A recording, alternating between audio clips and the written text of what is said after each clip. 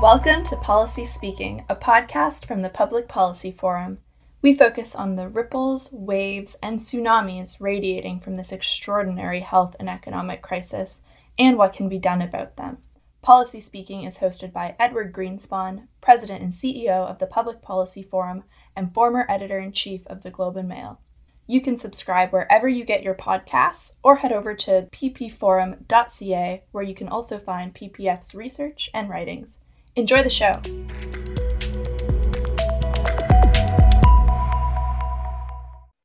Good day, I'm Edward Greenspan. Welcome to Policy Speaking. We are 3 long months into what someone has called an induced coma for the economy. And policymakers have begun to awaken the patient now, but we're still a long way from recovery. The Governor of the Bank of Canada has said it will be a bumpy road back.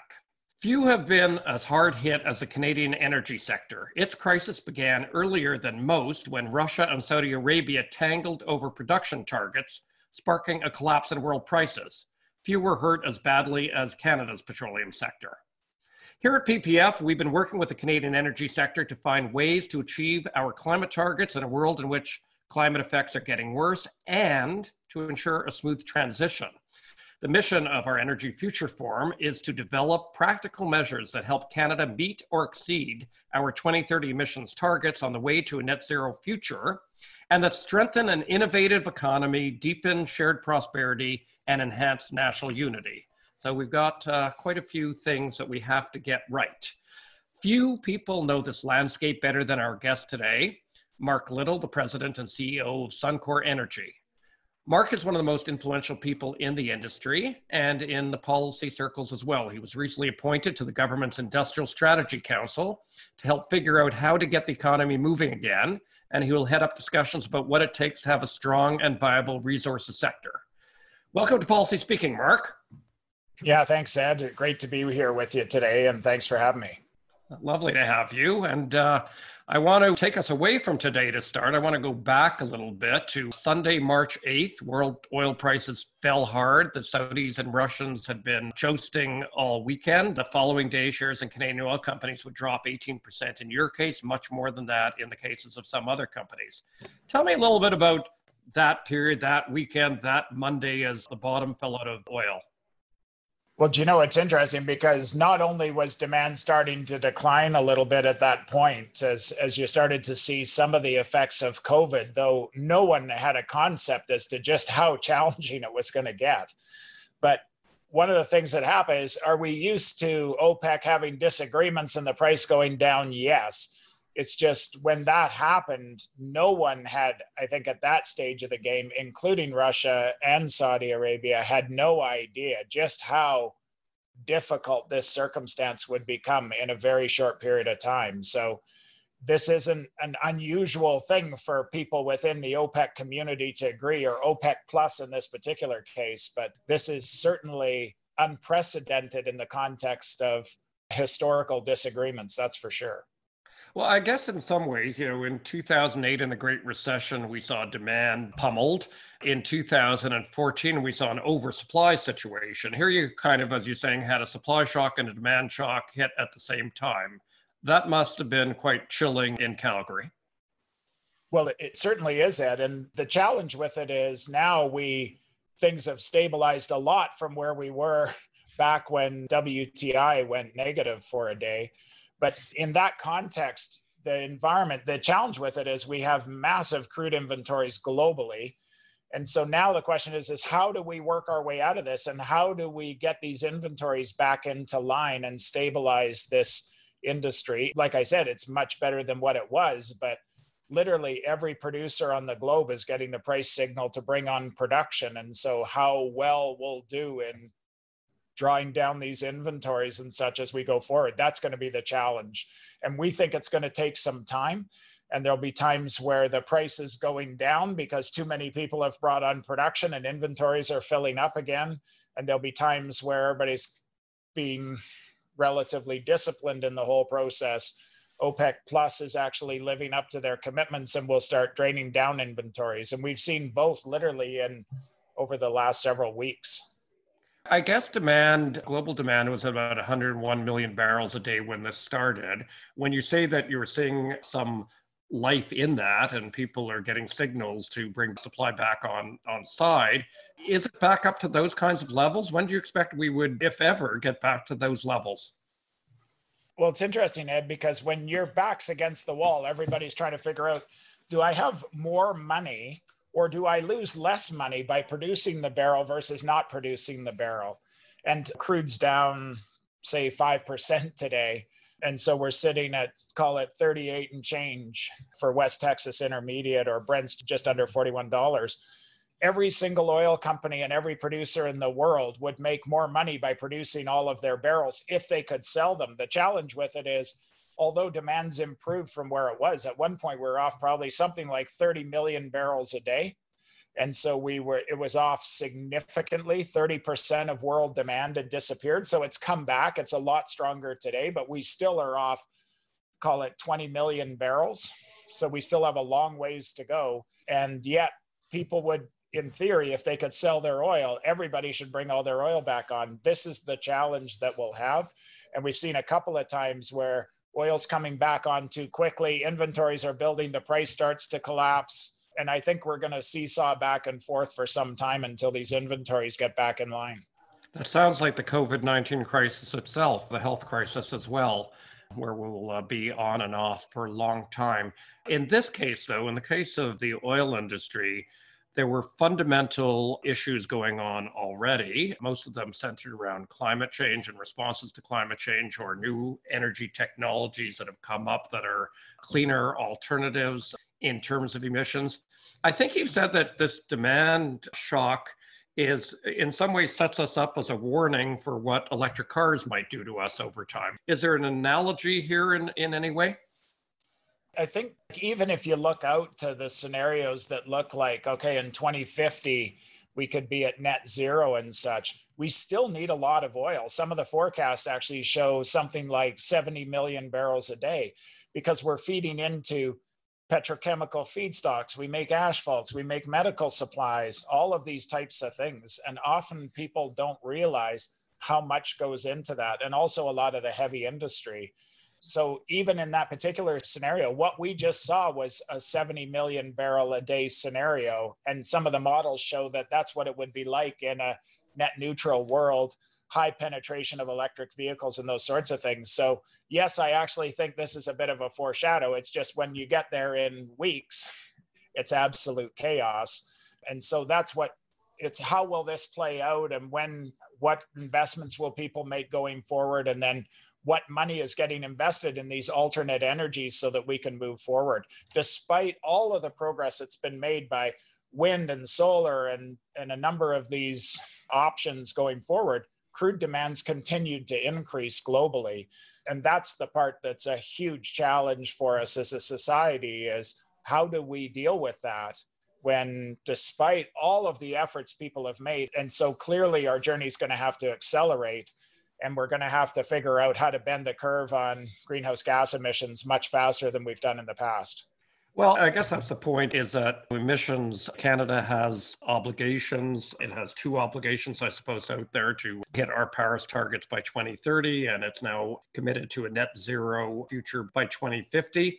This week, the Minister of Natural Resources, Seamus O'Regan, said on a podcast that hosted by energy economist Peter Terzakian, he described net zero as a moonshot, and he said that a moonshot gives experts permission to find solutions. And when he compares it to John F. Kennedy's famous moonshot speech of very early 1960s, that they would put a man on the moon in this decade, that got a lot of people working and figuring, okay, how the heck are we going to do this? So how the heck are we going to do this when it comes to this moonshot? Well, that might be an interesting example, because it wasn't just working on technologies, but there was a massive redirection of the US spending into actually being able to achieve it. And if I can't remember the percentage of GDP, it was one of the largest allocations of funds into a concerted effort in the history of the country, as I recall. And so one of the things that's going to have to happen, and quite frankly, I think this is one of the things that I may be encouraged about around how things have gone with COVID, because with COVID, one of the things that's really interesting is just we've realized what's essential, right? And just my hats off to all the essential workers in our country and beyond that have cared for us through the medical system and the grocery clerks and the transportation systems and the truck drivers and all the folks, including in our own industry, energy, that have kept the lights on and society moving forward. But we realize, okay, this is critical. And what you've seen during COVID is, look, when the chips were down and the challenge was on, you saw governments and industries and groups working, essentially all of us in society working together to try and figure this out. And how do we keep the vulnerable protected? And how do we keep this from transmitting within our society? And I think generally Canada's done a pretty good job in that. And I view that this is what's going to be required as the foundation to deal with climate is we need to come together. And so demonizing the oil patch and kind of blaming them for climate is kind of like, okay, so how are people going to get around? How are we going to make steel? What does this mean for the agricultural industry? How are we going to fly planes? What will they be made of? This is a huge transformation of our society and how we live. And we need to do it cooperatively. It's the kind of cooperation that we've seen in COVID. And I think this is a great foundation for us to build on as we deal with this tremendous and complicated challenge. Well, let's come back in a moment to the idea of building a foundation of public confidence in for the oil industry and being a partner in that. But you start by pointing out that the government obviously was a major partner with the private sector in the space program. And as you're saying, we'll have to be here.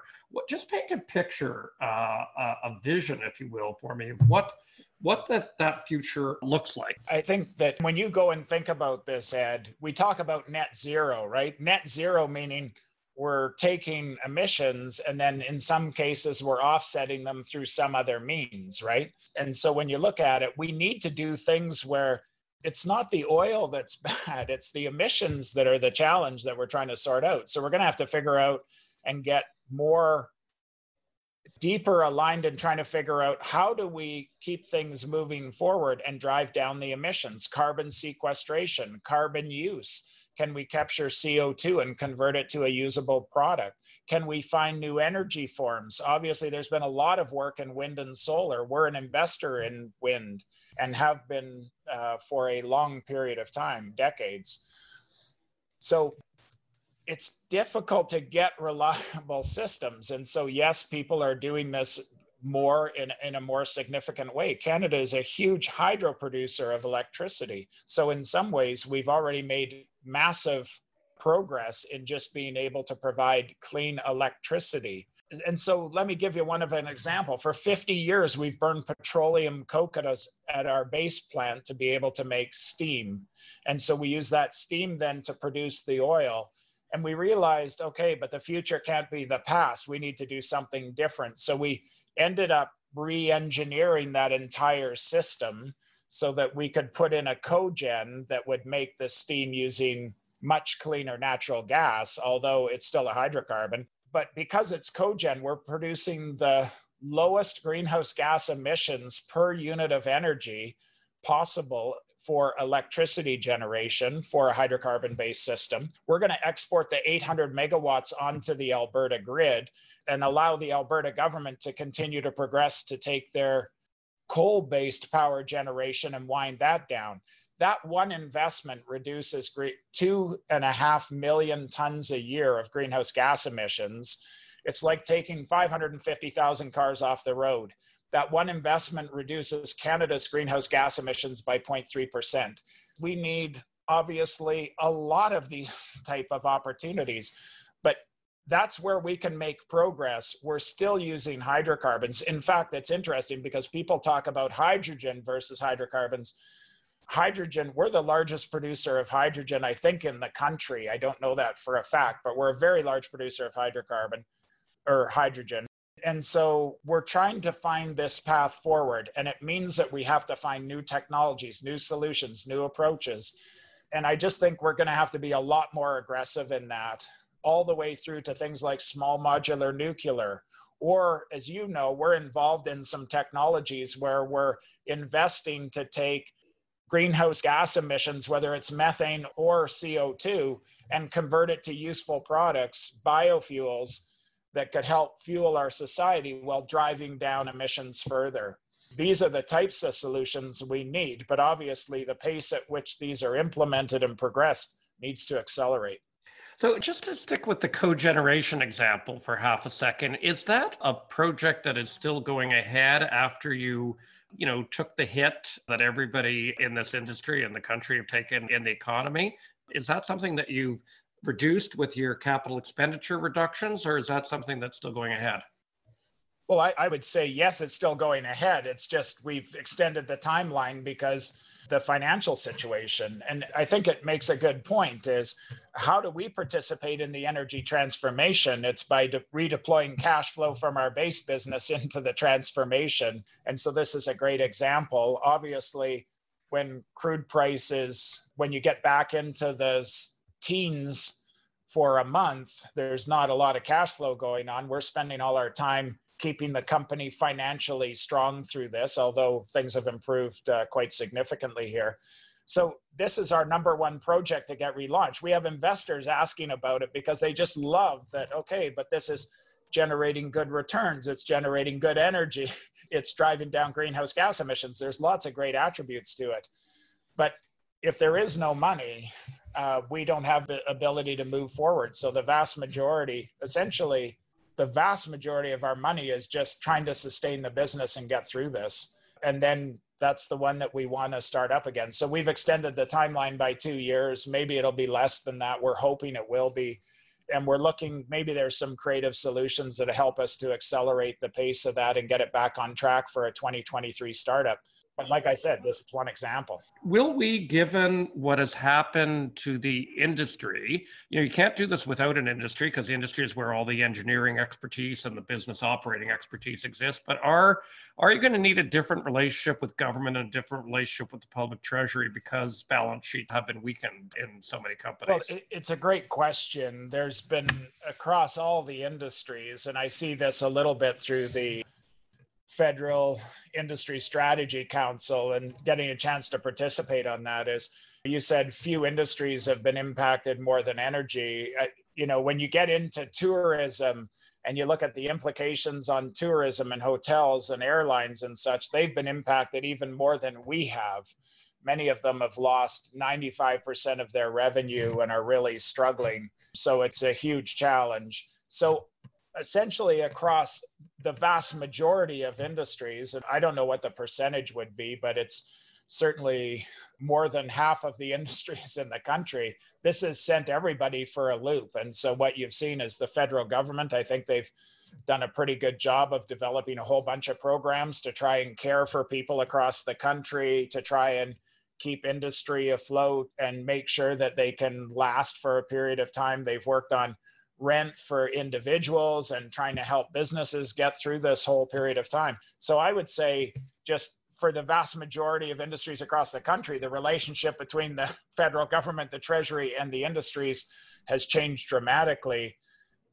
But it's critical to our society and to our country that this come to an end. And so this balance around, okay, how can we safely move forward and get our industries moving and get things back to normal while doing it safely? It's super important that we don't reignite this COVID-19 and have to send the country into another lockdown. So everybody's trying to find the balance associated with that, because clearly the taxpayers can't support all the industry in Canada, or the vast majority of industry. We've participated in some of the programs, but the vast majority of the financing programs and stuff, we haven't. We've been able to go to the markets. We've raised our own debt through this. We've done all our own financing. But some in the industry, in the oil and gas industry, haven't been able to do that. Some in lots of other industries haven't been able to do that. And so they're participating in all of the programs that the federal government have been there. And we're looking for the opportunity. And, hopefully in the oil patch, we'll get there fairly quickly, although we've positioned our company that this goes on for a couple of years before we get back to normal. And who knows, uncertainty remains high. In our industry, it's very volatile. So certainly one of the things that isn't going away is pressure to address emissions and climate change. Indeed, some of the programs that we've talked about the federal government has put in place have had climate actions as conditions on them, climate plans.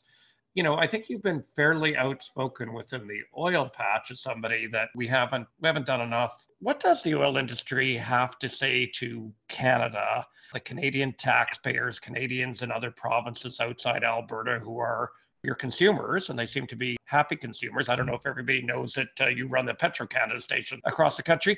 What do you have to do to be able to gather public confidence that the oil industry is serious about being a fighter against climate change? It's interesting when you ask me, what do I have to say? It's interesting, Ed, because I don't think anybody really cares what anybody says anymore. It's really around what are your actions? What are you doing to help move the dial? And are you going to be part of the solution, or are you going to be part of the problem, or are you going to ignore the problem? And so that's one of the challenges. We spend a bunch of our time, obviously, talking about some of the opportunities that we're pursuing and thinking through. There's lots of things we're doing, but it hasn't bent the curve, right? Like, we've set a goal to reduce the intensity of our production from 2014 through to 2030 by 30%. We're on track to do that. But clearly, as we started that journey quite some time ago, and we're making great progress, a third of that has been implemented, a third of it's in execution with the cogen project and the wind farm that we're building and such, and we still have some definition to go. But people want action, and I think it's important that we do that. There's lots of things we are doing. We just need to do more, and the message we get from people is they want us to go faster, and that is the challenge that we face. And whether it's building Canada's electric highway that we opened up in December with 50 stations across the country that allow people to drive their electric vehicle coast to coast with no more than 250 kilometers between fast charging stations, or whether it's being involved with Enerchem, the Quebec company that's converting garbage to ethanol so that we can blend it into the gasoline pool and meet the biofuels and emission standards, or whether it's doing something like the LanzaTech LanzaJet, where we're literally taking CO2 out of a stack, reformulating it with hydrogen to make things like hydrotreated renewable diesel or jet fuel. These are things that are there, but this is not a huge part of our business today. We're still trying to innovate, commercialize, those sorts of things. But I don't think there's anything an oil guy like me can say to convince folks. They actually want us to show them that we're part of the solution. And clearly we see that as part of our journey. When you use the term bend down the curve, you know, it suggests to me, and when you put in the context of your 30% commitment on intensity, it suggests to me that you're also talking about absolute emissions. And I imagine that's, at the end of the day, Canada's commitments are about reducing absolute emissions. With what's happened with COVID, with the production that may have grown but will grow either, maybe it won't grow at all, maybe it will stay at present levels, maybe it will grow more slowly. It seems that there's a real opportunity to bend down that curve faster, more definitively. Would that seem right to you? Well, it's interesting because if the industry doesn't grow, every time we get an intensity reduction, it ends up as an absolute reduction.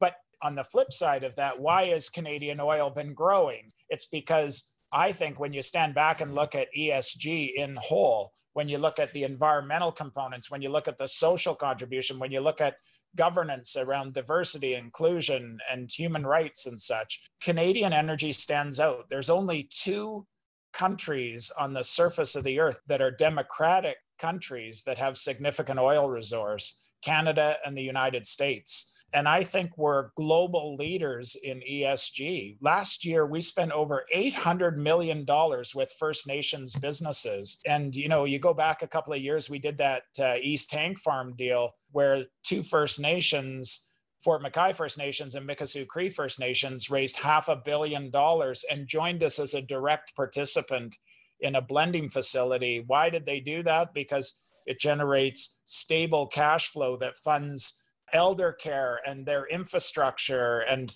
education and such within their communities. So as we go on our journey, we're working hard to figure out how do we uplift on the social side and make a deep social contribution? How do we deal with the environmental effects and especially greenhouse gas emissions? And then how do we deal with things like inclusion and diversity and all the challenges? And so I think we have a lot to offer. Canada's resource has been growing. It will get slowed because of financial reasons, as it has over the last several years. And like you said, is we are in the process, as we're accelerating our pace, we will see real emissions reductions within the industry. Well, I guess that's the point I'm trying to get at. And you know, you were part of a deal in Alberta several years ago that put a cap on oil sands emissions of 100 megatons a year. Critics of that cap said that it's a pretty high level and leaves a lot of room for growth because emissions were probably around 70 million or 75 million megatons at the time. But I guess that's a vehicle that does present an opportunity to say, okay, we're going to limit and we're going to start bring that down and bending. I'm rolling with your bending the curve comment and steepening the bend in that curve. So when you take all the things that you're talking about here, Mark, when you talk about the fast charging, the Petro-Canada and the investment in biojet fuels and the cogen and all the various initiatives you have, when do you see absolute emissions beginning on their downward track? Well, it's a good question because it's highly dependent on what investments we move forward. We're spending a lot of time thinking through just where we're going to spend our incremental cash flow and such going forward.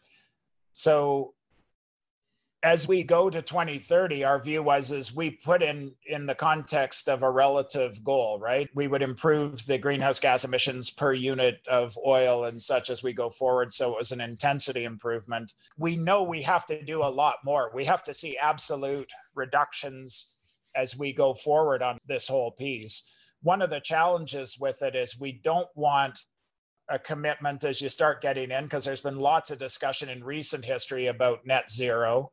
We just don't want it to be a bumper sticker. You kind of have to think about, okay, well, what does this actually mean to us? What are we going to do differently? What does it mean to our investments? How do we move forward on it? Versus us just saying something. And then the first question comes about, well, what does this mean? Scope 1, scope 2, what's your contribution on scope 3 is, and no one can answer because it's the bumper sticker was the bumper sticker. So I think this is going to be a thoughtful journey, and it's a thoughtful journey that we're on in the way we build buildings. It's the way we travel. It's the way we farm. It's all of these different dimensions. And so a lot of this has to be done as a great cooperation across industries and governments and NGOs and entrepreneurs and technology providers and such to be able to move forward. So Canada is actually slowly reducing their emissions. It just needs to accelerate significantly as a country to be able to achieve these goals that you talked about. And that's kind of the joint challenge that we have moving forward. So that's the journey we're on, and that's what we're committed to. Well, obviously you can build as many fast charging stations across the country in electric highway, but people have to go buy electric cars for it to make a difference. And only fewer than 4% of new cars being purchased today are electric or hydrogen cars. So people are still 96% of the cars, 19 out of 20 cars they're purchasing are gas cars. And on average, they last 13 to 15 years. So I guess oil will be with us for a while yet, for sure. It makes it seems even more incumbent to talk about some of the things that we're talking about here, which is how do you clean that oil? How do you, a few minutes ago, you said the point isn't the oil, the point is the emissions. How do we get the emissions out of that oil or reduced significantly in that oil toward a future that will be safer for our children in terms of climate? That's the key, isn't it? Yeah, that's exactly it, Ed. And I don't think people realize all that's been happened, because it's interesting. We talk about our oil sands industry, and I think the oil sands industry gets a lot of bashing, and it's not really from a position of knowledge associated with it. If you go back, as a company, we've reduced our greenhouse gas emissions 60% since 1990, the intensity of our production. So if you go back to 1990, this industry was way above the global average. And so you've seen enormous progress, not just by ourselves, but by Canadian Natural and Cenovus and Imperial and Husky and all of these companies contributing, significant players in the industry, driving down emissions. And so we've been on this journey for some period of time. We're the only jurisdiction that I know of, Ed, anywhere in the world where we go in and now with our new technologies, when we've done our developments, and we alter the carbon content of the barrel before we ship it to market. So for instance, our Fort Hills project, we spent $17 billion building that development. About $5 or $6 billion of that is actually in this new technology. It's kind of the last stage of separation for the oil as we get ready to ship it to market. And we literally extract about half the asphaltenes, which is primarily and predominantly carbon, and put it back into the ground. And we ship 90% of the oil to market. Yes, it increases our cost structure, but it not only produces lower greenhouse gas emissions per unit of energy in the production phase of any of the oil sands oil that's produced, but it also delivers a barrel that has the same life cycle greenhouse gas emissions as the average barrel in the United States. Now, this isn't 100% of our industry. These are the new developments within the industry, but this is a huge step forward for us. I literally sat in a conference 18 months ago where somebody in the industry said, well, you can't alter the carbon content of the barrel. I said, well, why not? We're doing it. We're doing it today. Canada's led that innovation. So that's one piece. And then carbon sequestration. We are not doing that directly as a company today, but you see through the Quest project and some of the projects and such we have in Edmonton, you've seen the industry working on carbon sequestration and making good progress there. We should be global leaders in some of these technologies as we go forward. So is the world perfect? No. Have we made great progress? Tremendous. And is the industry and ourselves as a company committed to the journey forward and doing our part to help this country achieve its goals? Absolutely. Well, maybe there's a second measure in terms of your future, your date with destiny in future. There's obviously an emissions measure, but there's also going to be a measure per barrel. Let's say that demand does go to 60 million barrels a day or 70 million barrels a day, as you said earlier. I think the lowest estimates of the International Energy Agency are about 60 or 65 million barrels a day. Presumably, the cleaner barrels and the more competitive barrels will enjoy advantage in the marketplace. So, if you're at 50% of an average American barrel, I don't know how good that is out in the world, but that's got to be a target that you're trying to be in the top 50th percentile or 40th percentile or something. Do you measure yourself in that way, that we're going to have clean barrels relative to the world? There's no question that when you go and look at it, and even the drive, if you go and compare the conversation we're having to what's happening in a lot of jurisdictions in the world, a lot of jurisdictions aren't talking about this issue at all. And so do we aspire to be better than the average? Absolutely. In fact, some of the folks kind of like, man, there's no way. I've never in my life woken up aspiring to be average. We need to push on and make a bigger contribution and be competitive. But I just remind you though, but it's not just in carbon. What about inclusion and diversity? What about making a social contribution and helping the Indigenous people of the country? In my view, one of the huge strengths of the Canadian industry is looking across all of this. And so carbon is a huge piece of it, and we plan to compete on that front. But what about how we treat people and all these different dimensions? That's actually where Canada really shines. And often that conversation gets lost. But keep in mind, 2 democratic countries in the world where you have transparency, where it's okay for people to express their views and protest them. But it's one of the things that makes us sharp and continuing to progress and drive this journey forward. But we plan to be a world leader across the entire ESG component, including greenhouse gases.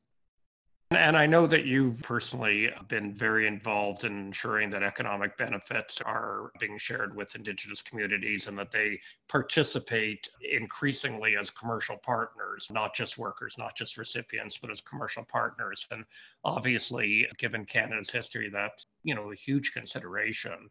I don't want to go too deeply into the Norwegian Sovereign Fund, but I do want to point out that they have chosen not to invest in a number of companies, including Suncor.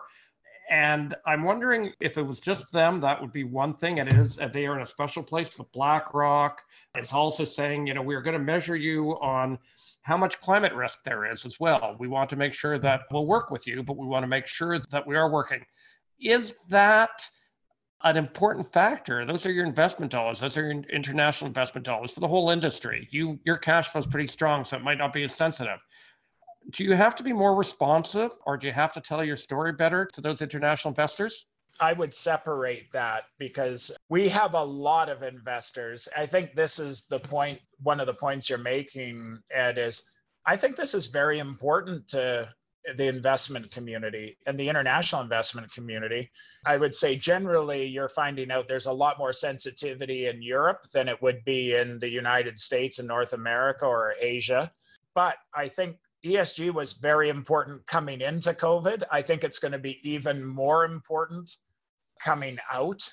And so when you look at companies like BlackRock or so many of the big investment houses, this is hugely important to them. They want to work with companies that are part of the solution, not part of the problem.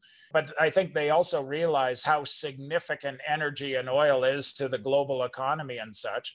And so they're looking for organizations that are passionate about driving solutions, finding this and helping the world solve this tremendous challenge. And I've actually seen this. It's kind of like, okay, well, coal's the problem. No, oil's the problem. Okay, wait a minute. No, it's the users of oil. Pretty soon you've crossed off pretty much every industry on the globe other than maybe tech. And so we're all for and have a lot of very passionate shareholders that are very focused on dealing with climate, but they're very focused on all aspects of ESG. And like I said, we view that we're a world leader in it. Can we do more? Yes. Will we do more? Absolutely. And they want organizations that are going to work together to be able to move things forward. I see that as very different than the conversation coming out of Norway, where it's just some comment about oil sands. It lacks the acknowledgement of some of these things. Like I noticed there was a whole issue about us slowing down on our cogen project. And so this justified the fact that they had decided to sell out of oil sands. But I read an article, and I'm not saying I fact checked this, I haven't researched. I just read an article where in Norway, they're getting tremendous pushback on wind farms going into Norway. And so they're going to slow down the pace at which they're implementing wind farms. Our issue that we have on the cogen project is just a pace issue because we've come under tremendous financial stress because of COVID-19. It's not a philosophical issue. We love the project and look forward to moving it forward at pace. So I think it's an easy solution to be able to go and say, okay, well, they're to blame and let's kind of demonize them. But this is not going to solve climate. I think what's interesting perhaps about Norway is not whatever the Sovereign Wealth Fund does in terms of its investments, but somehow Norway as a country and its citizenry have reconciled the idea that they are going to be oil exporters into the world and they are going to live as clean a life as oil producers can lead. They're going to live, they're going to promote electric cars. They are managing to both be responsive to the energy situation, the climate situation in the world, while maintaining their economy as an oil producer. I suppose, if there's a model, that is the model that we'd be looking at. Yeah, and I think the one thing that's helped them in a significant way is just the massive amount of money they've made from the oil industry over their history and relative to the size of the population. So they're in a very enviable position globally, just with their sovereign wealth fund and the money that they've been able to generate. But I think you're right, is like we're looking for, hey, how do we become a provider of resources and products and services to the globe while achieving net zero as a country. And this is the journey and aspiration that's been aspired by the federal government. And I think it's something that we all need to work on. But we're a very export-driven country, and that actually makes this even more challenging. Well, that's so key, Mark. And I saw some testimony by the former Bank of Canada Governor David Dodge before a Senate committee recently, and he's pointing out that the oil industry contributes $76 billion a year to our current account, to our balance of payments in Canada net. After you take out the imports as well, it's a net figure, $76 billion a year. That finances a good part of our imports, and we will have need for even more, not less, because we're going to have so much more public debt in this country, and some of that debt will be financed offshore. And so the pressure to increase our exports in a world where it's becoming more and more challenging, more protectionist world, makes it more imperative. I don't think governments are going to very quickly be able to give up on their largest industry. It will have to be transformation. That's the only option, really. So look, I want to end by just asking you, as you look out on the world today, as you look at your company, as you look at Canada's place in that world and the oil industries, what's encouraging you and what's discouraging you? What do you need to see happen or to see stop happening if we're going to reconcile this climate energy equation in a manner that means that we have a strong economy and we have a safe environment? Yeah, that's a great question, Ed. And I think this is kind of almost where I started on this, is just to see how when our backs are against the wall and we face a tremendous challenge like COVID.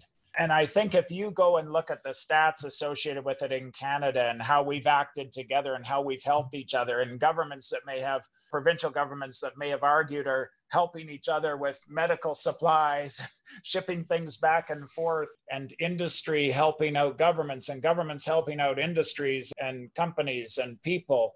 This is the spirit in which we can move things forward and actually achieve amazing things. And I think that this is the opportunity, a great opportunity, to see us come together and figure out exactly what you said, is how do we keep this industry very, very strong, generate the cash flow to help us pay for all of the challenges and stuff we face, and actually solve climate at the same time. If we do that, our industry for sure will be the best oil producer on the surface of the earth, because when you go to all the other aspects of ESG, we are a global leader in inclusion and diversity. And so then you look at, so that's the opportunity on the positive side. And I would say what we need to do is build on COVID and actually take this into the spirit of cooperation to be able to move forward on this agenda. The biggest challenge is you're seeing the exact opposite globally. The geopolitical challenges that are happening around the globe, countries challenged and having huge debates with other countries, severing supply chains, putting up trade barriers. And then you see these tremendous challenges in the whole inclusion and diversity side, with all the challenges that are happening we've seen in the US and beyond. And we know we have a bunch of these challenges in Canada with racism, and the challenges with Black Lives Matter, and the treatment of our Indigenous people that have gone on literally for decades and generations. But that's the opportunity. And the issue is are we going to head down the path of divisiveness and blame and polarization and such? Or are we going to come together and actually take these, what seemingly are opposing and challenging factors, and cooperate to find the path forward for us to achieve all these different ambitions? And I'm certainly one that, and I say this as an oil guy, right? Like, as you started this, is I'm certainly one that stands in the realm of the possible and wants to be part of the solution. And how do we keep the industry strong and moving forward? But how do we bend the curve on emissions? How do we collaborate to come out of this with being much stronger and take the solutions that we can come up with over the next, as over our journey for the next 30 years as we work towards this net zero ambition, and take that to the globe? Because I'm quite confident a lot of countries are going to struggle with this. And many of them are struggling with just very basic things that we're doing better in, although we have our own challenges. That's the opportunity for us. And I think that's our journey going forward. Well, having the challenges earlier than others sometimes gets you ahead of the curve. So that may be where we are. And, I like the way you describe, in a sense, a Canadian way that you take a crisis like COVID and you turn it into a catalyst for addressing our problems. I think people have a determination not to become a polarized country and to be a solutions-oriented country. So I want to thank you for spending this time explaining a very difficult challenge that the country faces and that the industry faces to maintain. I don't like to think of it as a balance. I like to think of it that we, need to have a climate sensitive, climate friendly, economic producing oil sector. And I think that's what you're dedicated to with your involvement and your leadership in the Energy Future Forum as well. So thank you so much for your time and for sharing a bit of your thinking with us as well. Thanks, Ed. So that's a wrap on this edition of our podcast. I want to thank my colleagues at the Public Policy Forum and our distribution partner, National Newswatch. If you enjoyed this episode, let us know on Twitter at PPForumCA. Until next time, I'm Edward Greenspan, and this has been Policy Speaking.